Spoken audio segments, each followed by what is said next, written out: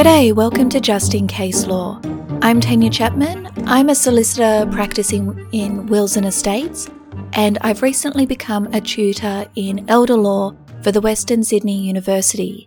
And this case is a special episode for the students of the elder law subject that I'm teaching in, because they have been required to read the case of Shozda versus Shozda, 2010 New South Wales Supreme Court decision, and I have decided to summarise it for them.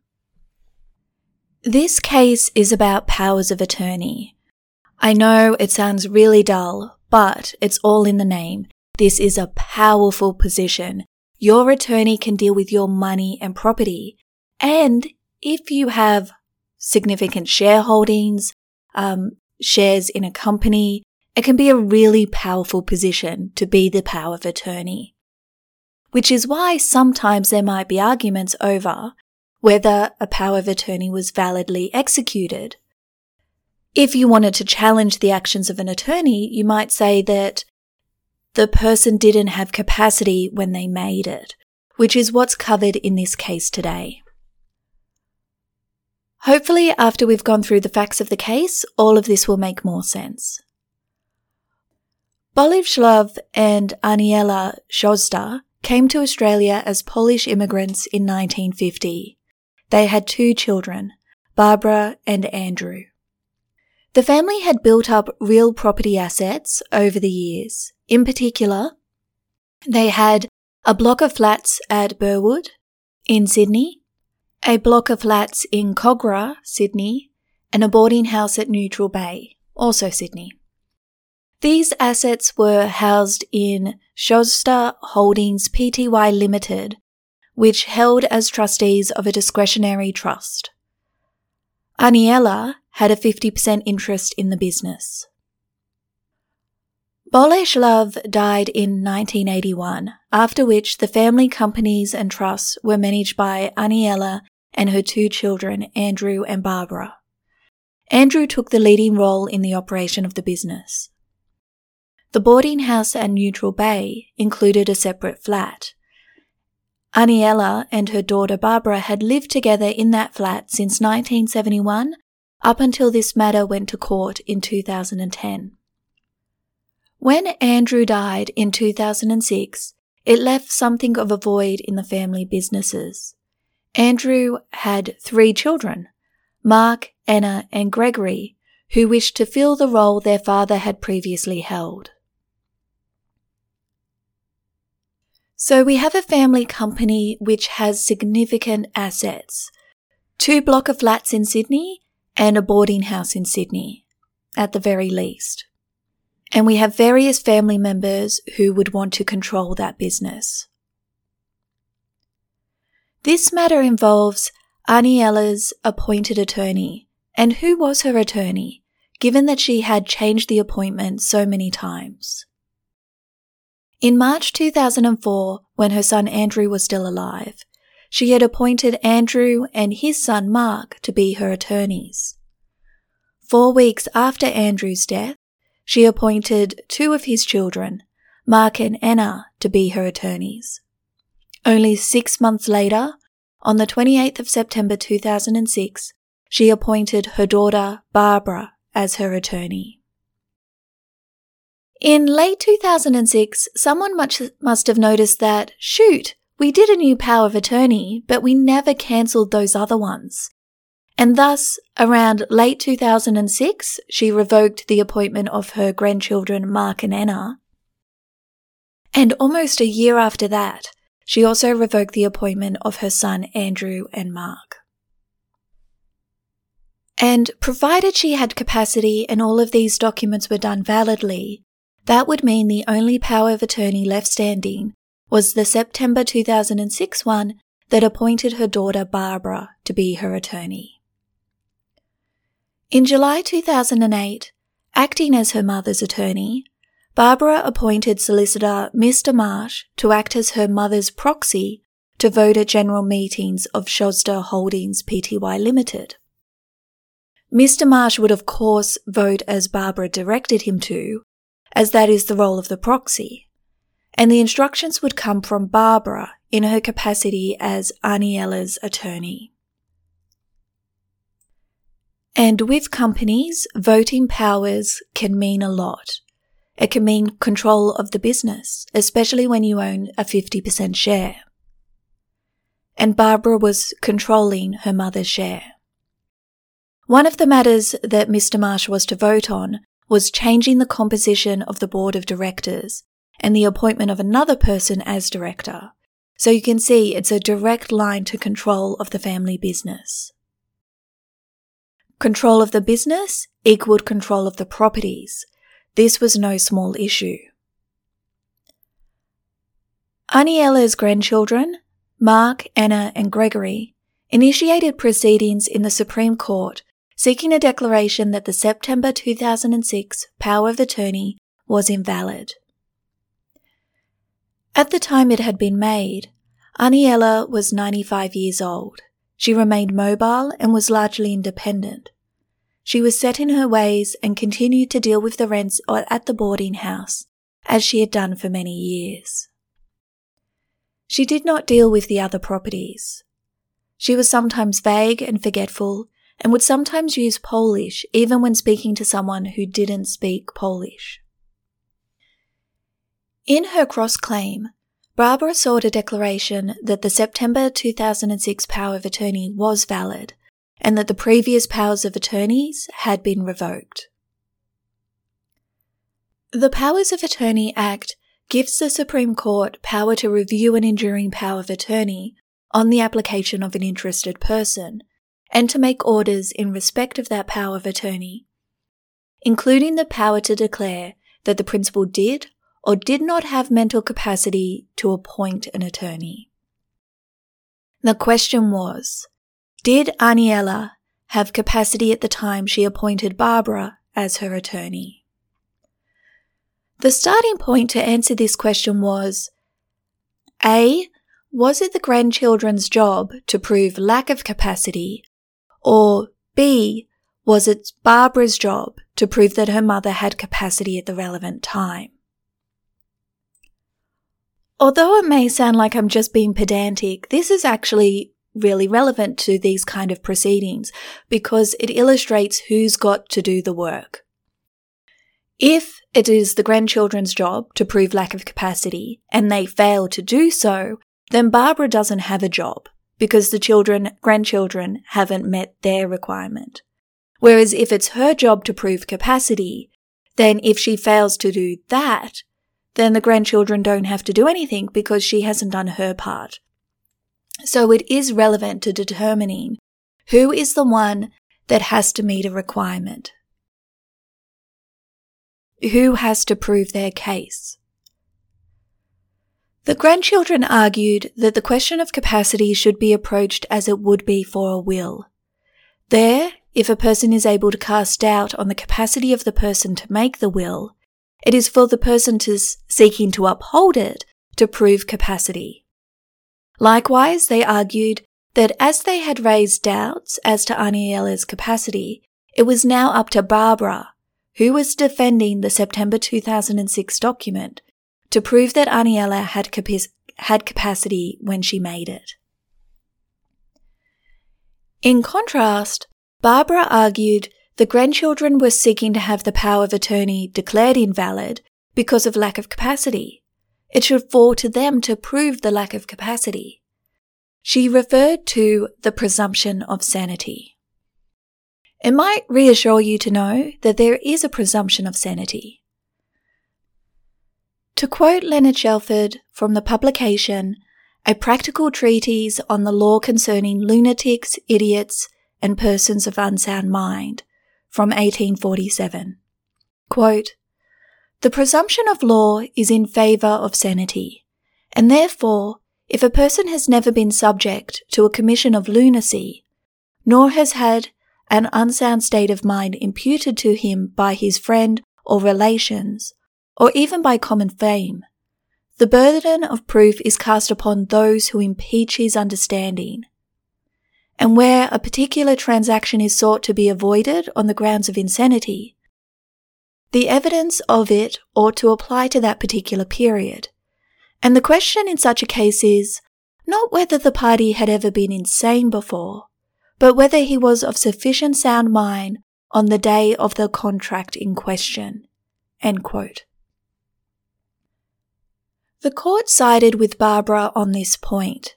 It was up to the grandchildren to prove lack of capacity. How then do they do that, and what even does that mean? To quote from the 2009 New South Wales case of Guthrie versus Spence, quote, "Under the general law, there is no single test for capacity to perform legally valid acts," end quote. Capacity depends on the act or transaction being done.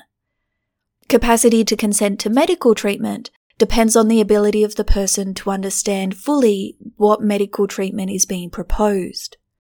Testamentary capacity is the capacity to execute a will, which requires a person to know what assets they own, who they want to leave it to, and the potential consequences of leaving an entitled person out, weighing up family members and making a rational decision of who you want to leave your estate to. Capacity to marry is dependent on being able to understand the nature of the relationship of marriage, not simply the act of dressing up and having everyone watch you, but the legal and moral commitments you are making. The capacity to execute a power of attorney requires the ability to understand the nature and effect of the document. This can depend on the size and complexity of the donor's assets and finances, because you need to understand the powers you are conferring on another person. If you own a house and bank accounts, you would need to understand that your attorney would have the power to access your bank accounts, withdraw money, set up or cancel direct debits. In relation to your house, they could sell, mortgage or transfer it. They might rent it out or enter into a lease on your behalf. So, to give someone else the power to do those things, you need to first understand what those things are and the effect of them.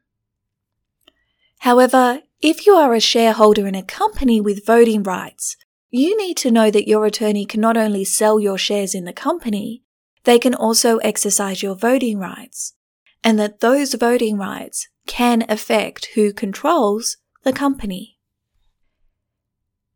It is interesting that in the Queensland Tribunal decision of Re HAA 2007, it was stated that a power of attorney is more unfamiliar and more complex to most members of the community than a will, and as such, a higher cognitive ability and standard of capacity is required to do a power of attorney than is required to do a will.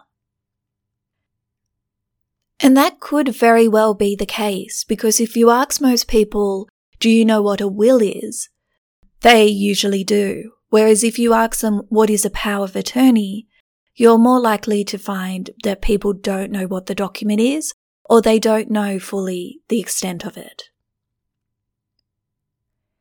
If a person did not have the necessary capacity when they did the power of attorney is void. But what if the donor had the capacity to understand simple financial tasks, but not complex?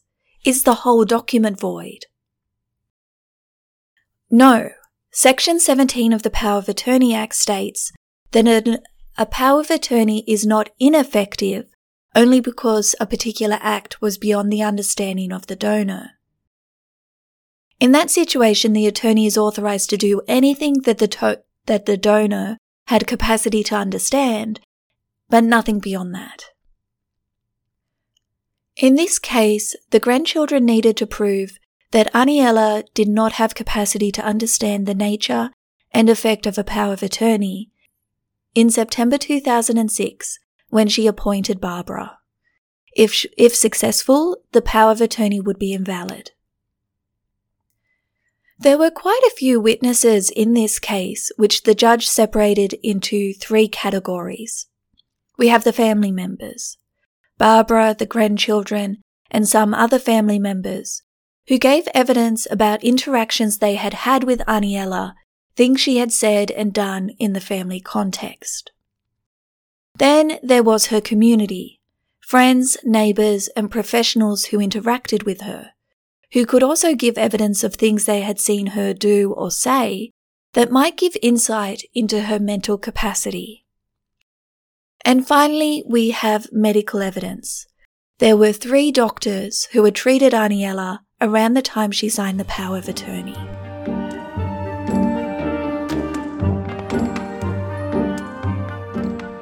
In relation to the grandchildren, Justice Barrett noted that the usefulness of their evidence was reduced, quote, by the fact that none gave his or her own separate recollections, uncoloured by matters communicated by the others, elements of reconstruction, and an obvious emphasis upon aspects that might be thought to indicate lack of understanding and awareness on the part of Mrs. Sjoster, end quote.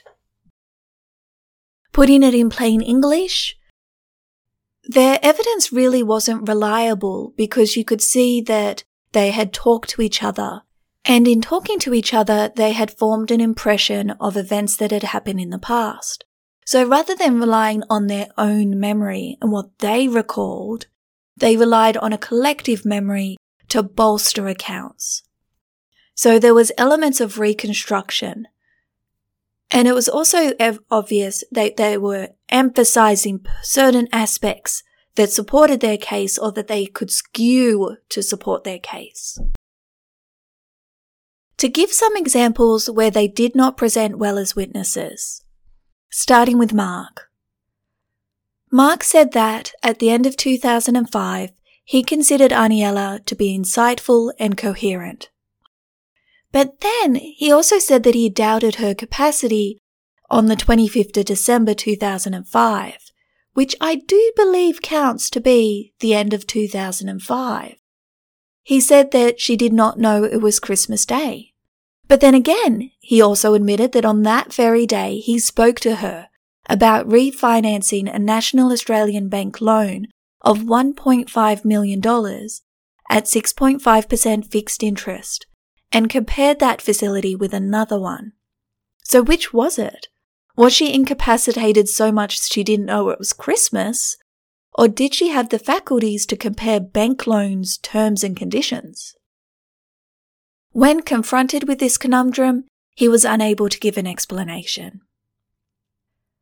Moving on to his sister, Anna. Anna gave evidence that she believed their grandmother was unable to understand even simple conversations as far back as mid-2004.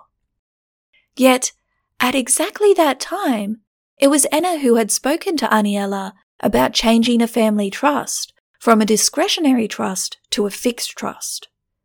If she didn't think that her grandmother had capacity to have a simple conversation, why would she even attempt a complex one?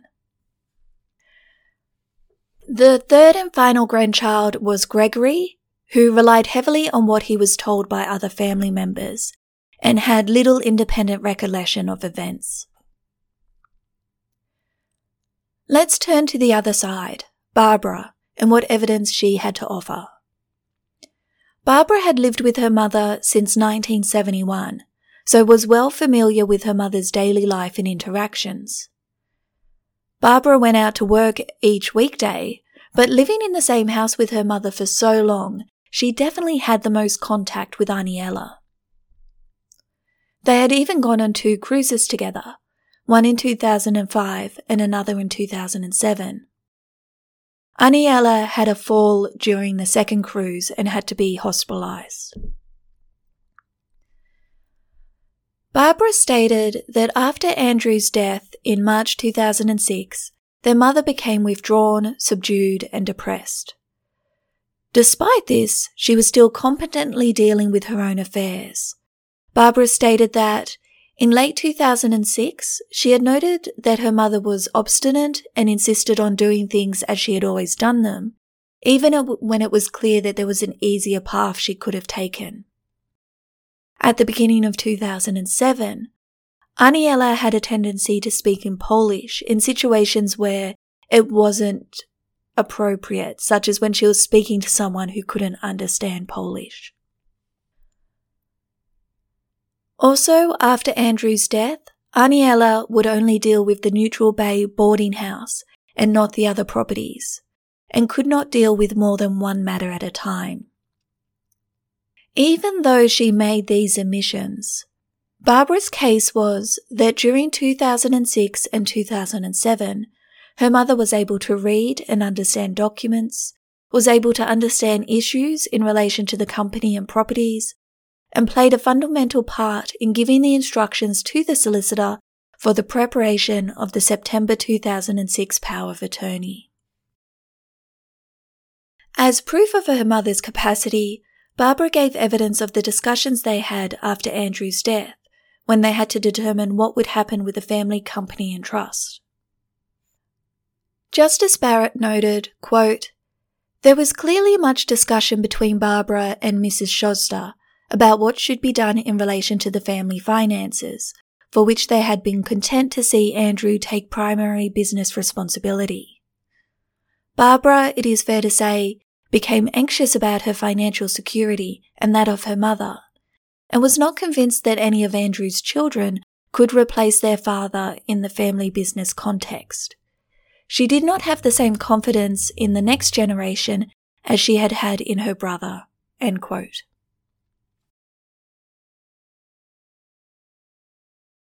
Instead of supporting her case, Justice Barrett noted that it was not only clear that Aniela's thinking and decision-making was heavily influenced by Barbara, but also that Barbara had a tendency to believe that whatever she thought, her mother also thought. That was the family witnesses. Let's move on to the community. One of the community witnesses was Mr. Jersh. He had been the family accountant from about 1999. He said that after Andrew's death, the management of the trustees fell into limbo. He thought the company needed to sort a few things out and suggested a family meeting of all the shareholders and beneficiaries. The first meeting was in August 2006.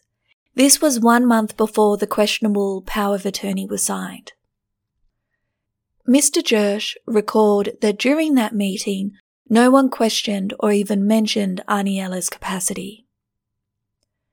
The second meeting was in November 2006, almost 2 months after the power of attorney was signed. Soon after the meeting started, Anna produced a medical certificate that stated that Aniela did not have capacity to make financial decisions. Anna, Mark, and Barbara then all raised the power of attorney that appointed each of them. You can almost imagine the scene where Anna's produced this medical certificate and now all of them know that the power of attorney can take control, and all of them think they are the attorney. So Anna's producing her power of attorney document, Mark's producing his, and Barbara produces hers, and hers is the oldest. It would present quite a dramatic scene in a movie. Mr. Jersh noted that Aniela appeared nervous and fidgety. He said she responded to questions in a coherent and appropriate manner, but that when the meeting became heated and emotional, she did not participate. Another of the community witnesses was Mr. Marsh. He is the solicitor who prepared and witnessed the power of attorney. He received handwritten letter of instructions, and he assumed it was written by Aniela, but later came to think it had been written by Barbara and signed by Aniela. The letter said that she needed to make sure that parts of the Neutral Bay property passed to the grandchildren, but also so that Barbara would not be forced to leave the house during her lifetime. Following the letter, there was phone and letter correspondence between the solicitor and Barbara. On the 28th of September, when Barbara and Aniela went to the solicitor's office to sign the will and power of attorney, it was the first time that the solicitor had contact with Aniela. The solicitor saw Aniela alone. In evidence, he said that he read the power of attorney to her, and she said to him, "Yes, I want Barbara to look after my affairs." He was cross-examined in detail about whether Aniela really understood the effect of the document she was signing. For instance, he was asked whether she understood that in signing the power of attorney, she was giving Barbara the power to appoint a new trustee of the family trust. He said that she did, but was unable to give examples of conversations that supported this. Another solicitor, Mr. Erickson, was also involved in the signing of the documents and gave evidence. He too confirmed that Aniela understood what she was signing. Finally, we move on to the medical evidence, and as I mentioned, we have 3 doctors who saw Aniela around the relevant time. Dr. Lukaszewicz is a Polish-speaking GP who saw Aniela on 4 occasions, from January 2006 all the way through to February 2007, so right over the relevant period. Teresa, Andrew's wife and Aniela's daughter-in-law, was present throughout the consultations. In April 2006, Dr. Lukaszewicz did a mini mental state examination, a test used to assist in determining a person's mental capacity. Aniela scored 10 out of 30. She was unable to state her date of birth, where she lived, she could not copy a drawing of a hexagon, and was unable to count backwards from 7 to 1. A score of 10 out of 30 indicated moderate to severe dementia.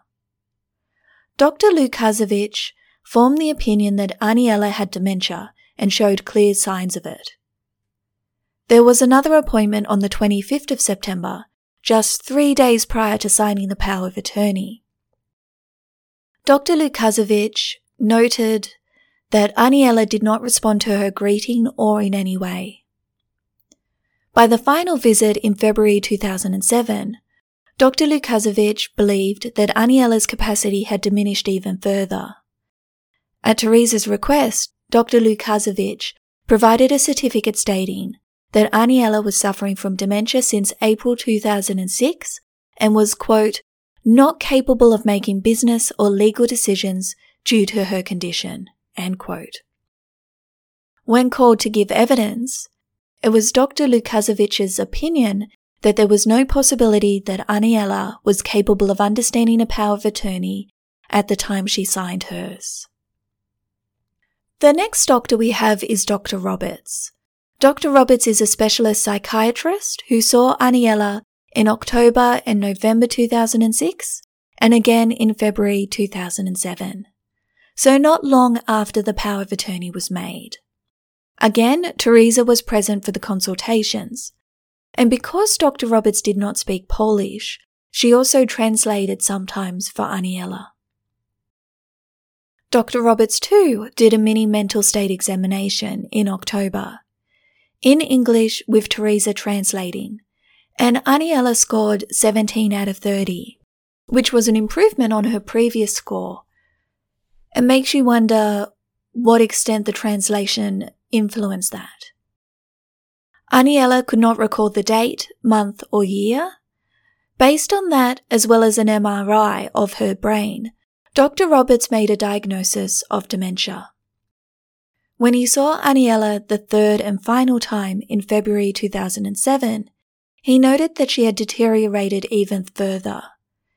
She told him at that appointment that she had signed some documents but was confused about who asked her to sign documents, and then later said she had not signed anything.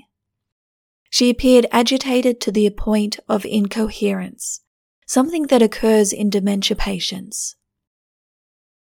Dr. Roberts concluded that Aniela did not have capacity to make anything but the simplest of decisions when she did that power of attorney. Third and final is Dr. Ogle. Dr. Ogle saw Aniela once in March 2007, so about 5 months after the power of attorney had been done. Dr. Ogle is a specialist in geriatric medicine and also doesn't speak Polish. This time it was Barbara who attended and translated. Dr. Ogle's evidence was that Aniela's attitude and behaviour during the consultation was appropriate.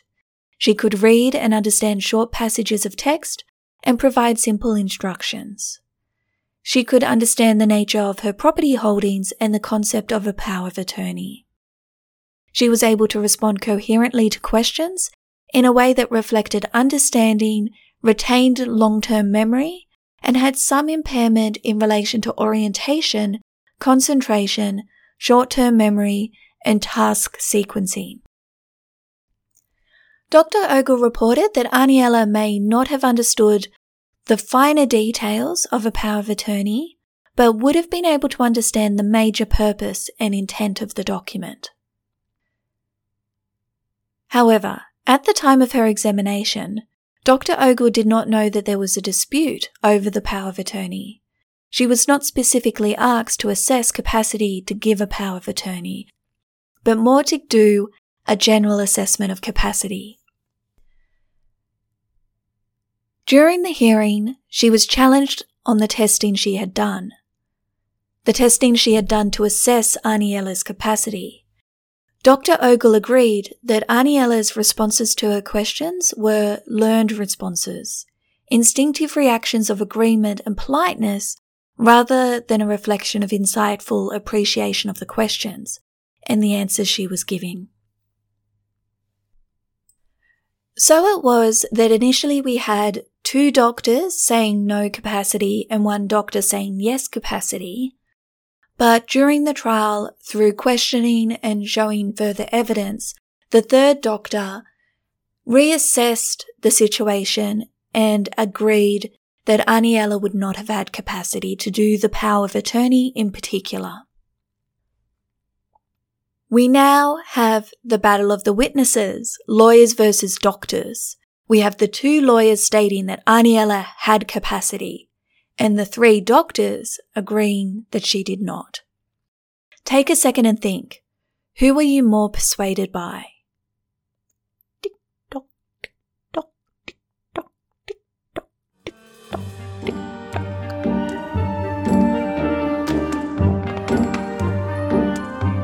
Outcome. It was clear that Aniela's capacity had deteriorated over time.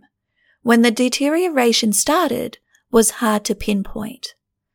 Justice Barrett stated, quote, "Each of us begins to age from the moment of birth, and the process is, of its nature, gradual." End quote.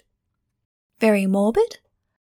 All the family members agreed that Aniela's capacity had begun to decline, even before Andrew's death. But to what extent? Clearly, the grandchildren were saying she didn't have capacity by September 2006, whereas Barbara was saying she did, and it declined further after that. Justice Barrett determined that as of September 2006, Aniela was exhibiting behaviour that made it clear she had impaired comprehension and awareness outside the familiar confines of her home and the ordinary running of her boarding house. He referred to the findings of Dr. Lukaszewicz, who formed a clear diagnosis of dementia in April 2006. Dr. Lukaszewicz had seen Aniela not only on 4 occasions over that period, but had also seen her previously, had seen her as part of the community in social settings over a long period of time. So she knew Aniela, and she knew what she was like before her capacity began to decline, and this gave her a better understanding of the extent to which Aniela's capacity had diminished by the time of those assessments. She was also able to communicate with her in Polish, which removes any outside influence and ensures clear communication to do those assessments. At the end of the day, the judge found that the medical evidence proved that Aniela did not have capacity to understand the nature and implications of the power of attorney she had signed. As a result, it was determined that the September 2006 power of attorney was void. Therefore, Barbara's actions in appointing a proxy to vote at the general meeting of Shosda Holdings was invalid and of no effect. The resolution supposedly passed at that meeting, the appointment of the director, were invalid and of no effect. That was the case of Shosda versus Shosda, and as I said, it's a case that we were looking at in part of the elder law subject that I'm a tutor for this semester for Western Sydney University. And I just want to explain why it's so relevant for elder law. Because older people are vulnerable to exploitation, and this is one form, getting them to sign a power of attorney when they don't understand the effect of it. Because an attorney has power over all the money, assets, and property that the older person has. You are in effect handing over free control over all of your assets and property to someone else. And you really need to understand that the effect of that for it to be valid. Otherwise, the law and the community needs to step in and protect that older person. In this case, it was the grandchildren who stepped forward and said, no, that document is not valid. Nan didn't understand what she was doing, and we're not going to let you control the company. I hope you found this case interesting, and I hope you'll join me for my next episode.